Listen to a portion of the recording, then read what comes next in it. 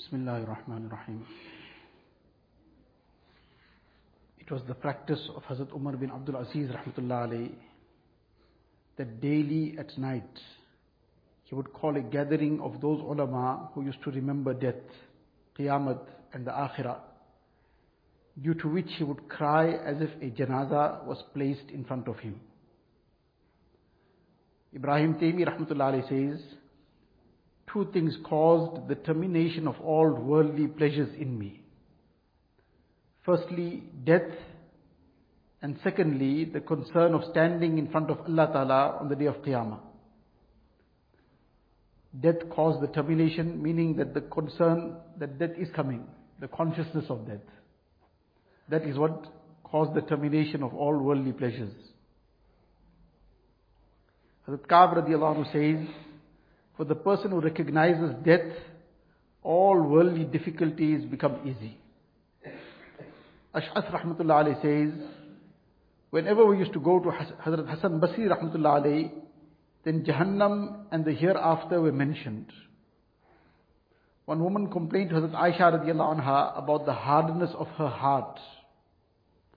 Hazrat Aisha radiallahu anha said, remember death excessively. Your heart will become soft. Hazrat Aisha radiallahu anha said, remember death excessively. Your heart will become soft. The woman did as she was told, and thereafter she returned to Hazrat Aisha radiallahu anha and thanked her very much.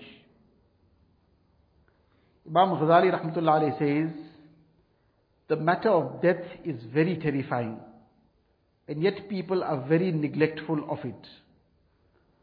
Firstly, because of their excessive involvement in the world, they do not remember it. And if they do, then too, because their heart is attached to something else, it is only remembered verbally, which brings no benefit. The heart is to be attached to the Akhirat, to be attached to Allah Ta'ala. The things of dunya we will use, that will stay in the hand, it will stay in the pocket, it will stay wherever it's supposed to stay. But the heart to Allah Ta'ala. So Ibrahim bin Adham rahmatullah alayhi, or rather Sheikh Fariduddin Attar rahmatullah alayhi, is an incident of how he made the turnaround, what became the means of him repenting from his carefree life. He was living a very, very carefree life, unconcerned. He was a person who used to sell itar, perfumes. He had this perfume shop. So one day one person walked into his shop and he asked him, this person walked in and he's looking around. So he thought maybe he wants to buy something, so he's looking. So first he waited. So after a while he asked the person, do you want something? So he's still looking around. Eventually he asked him, do you want to buy something? What you want? You are looking around over and over again. What are you looking at? So now he asked with some irritation, because now this person going on looking around in that whole shop. So now that shop was filled with all these various sizes and shapes of this itar bottles, whole shelves upon shelves of it. So when he asked with irritation, what are you looking at? So he replied, I'm looking at all these things. I can see you are so engrossed in all this, that when the time of your death comes, I'm trying to think how you're going to die, because your ruh and your soul is inside all these things. And Malakul Maut is going to scrape it out of each of these things, how excruciating that is going to be for you. So now when this person gave this reply, he became even more irritated. And he said, you're worried about how I'm going to die, how you are going to die. So when he asked this person how you are going to die, he said, this is how I'm going to die. He lay down on the floor, he recited the kalima and he passed away. This it shocked him, it shook him, and it became the turning point in his life. And he became then, having turned to the pious people of the time, he progressed until became among the great awliya of the time, and regarded as the very, very great and senior personalities in the line of tasawwuf and deen itself. So, this is the aspect that the heart is not to be attached to the worldly things. The worldly things are to be used, not the heart to be given to it. So this is what Imam Ghazali rahmatullah alayhi is stating here, that if they do remember death, then too, because their heart is attached to something else, it is only remembered verbally, which brings no benefit. In other words, the heart doesn't remember it. The heart is somewhere else. The tongue might just mention it, but that's where it finishes off. Hence, it is necessary that the heart be made free from everything else, so that death is remembered in such a manner as if it is in front of one. The method of doing this is to ponder over the condition of one's relatives, friends, and dear ones who have left this world. How they were placed on the bier, the janazah, and then finally buried in the soil. So now to think about people we knew very closely. People maybe who were we were attached to them. People we were very friendly with.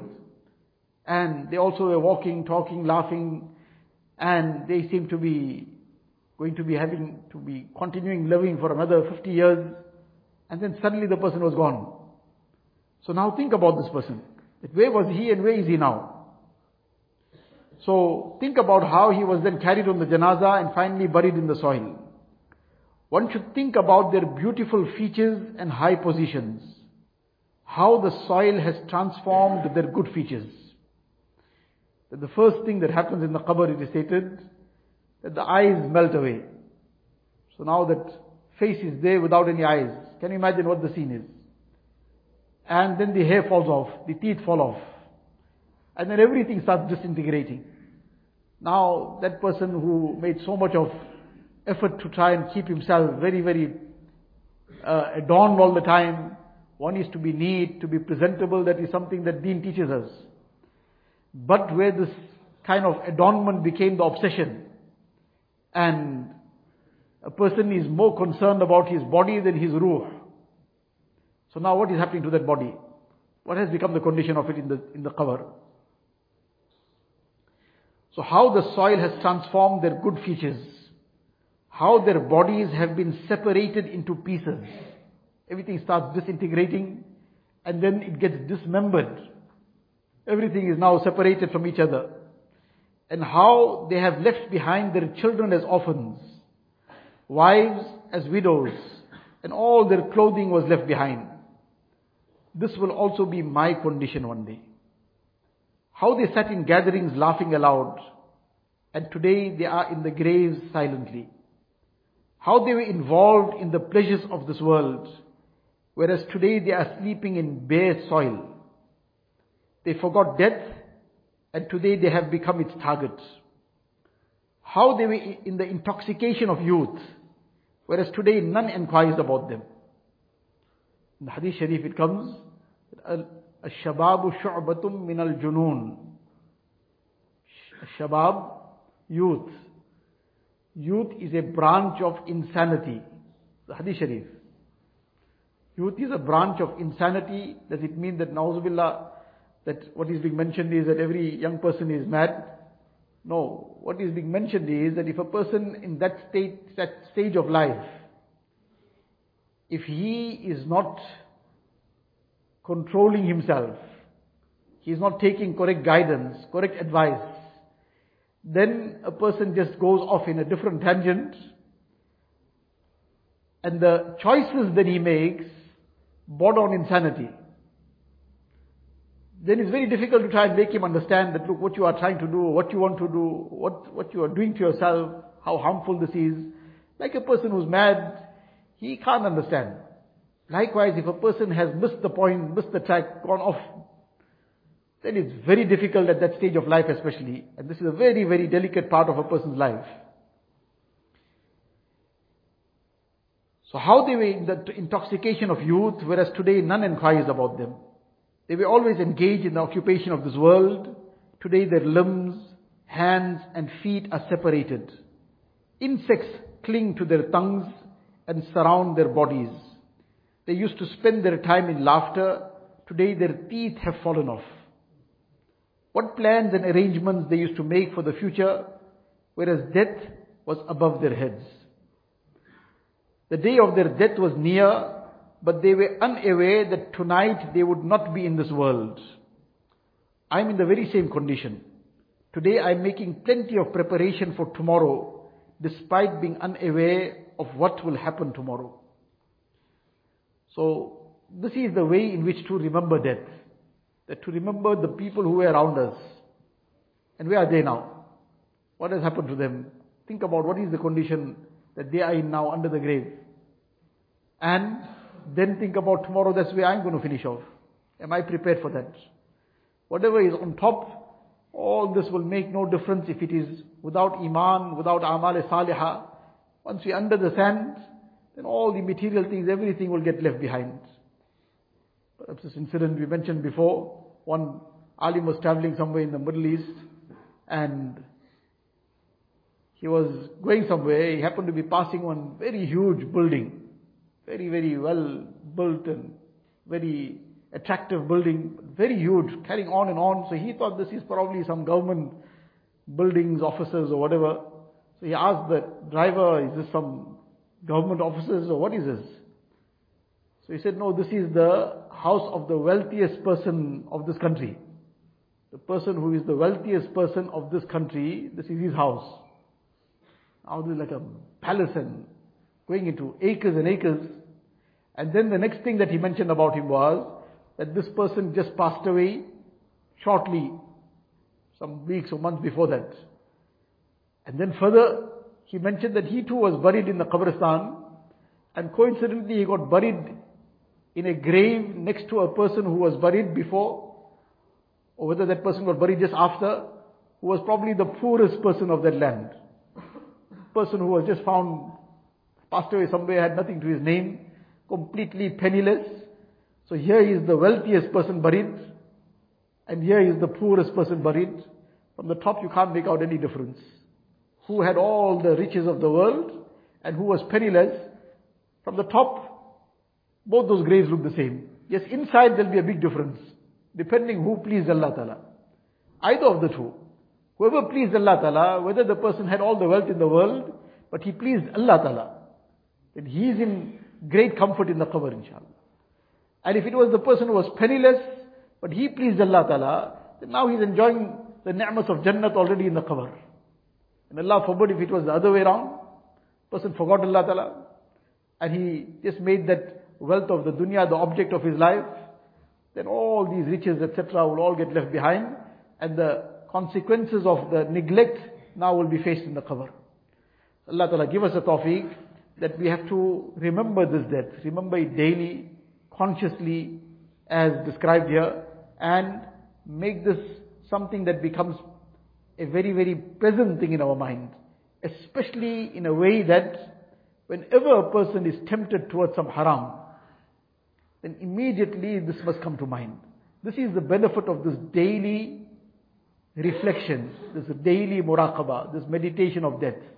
It's not generally the case that a person now will be forever conscious all the time of death. If that had to become the case, our condition, and we are so weak, we won't be able to function properly. So, that is not the thing that will generally happen. But if a person is constantly, daily, in that manner that has been described, he is remembering death for that few minutes also. The benefit of this will be when he's being tempted towards haram.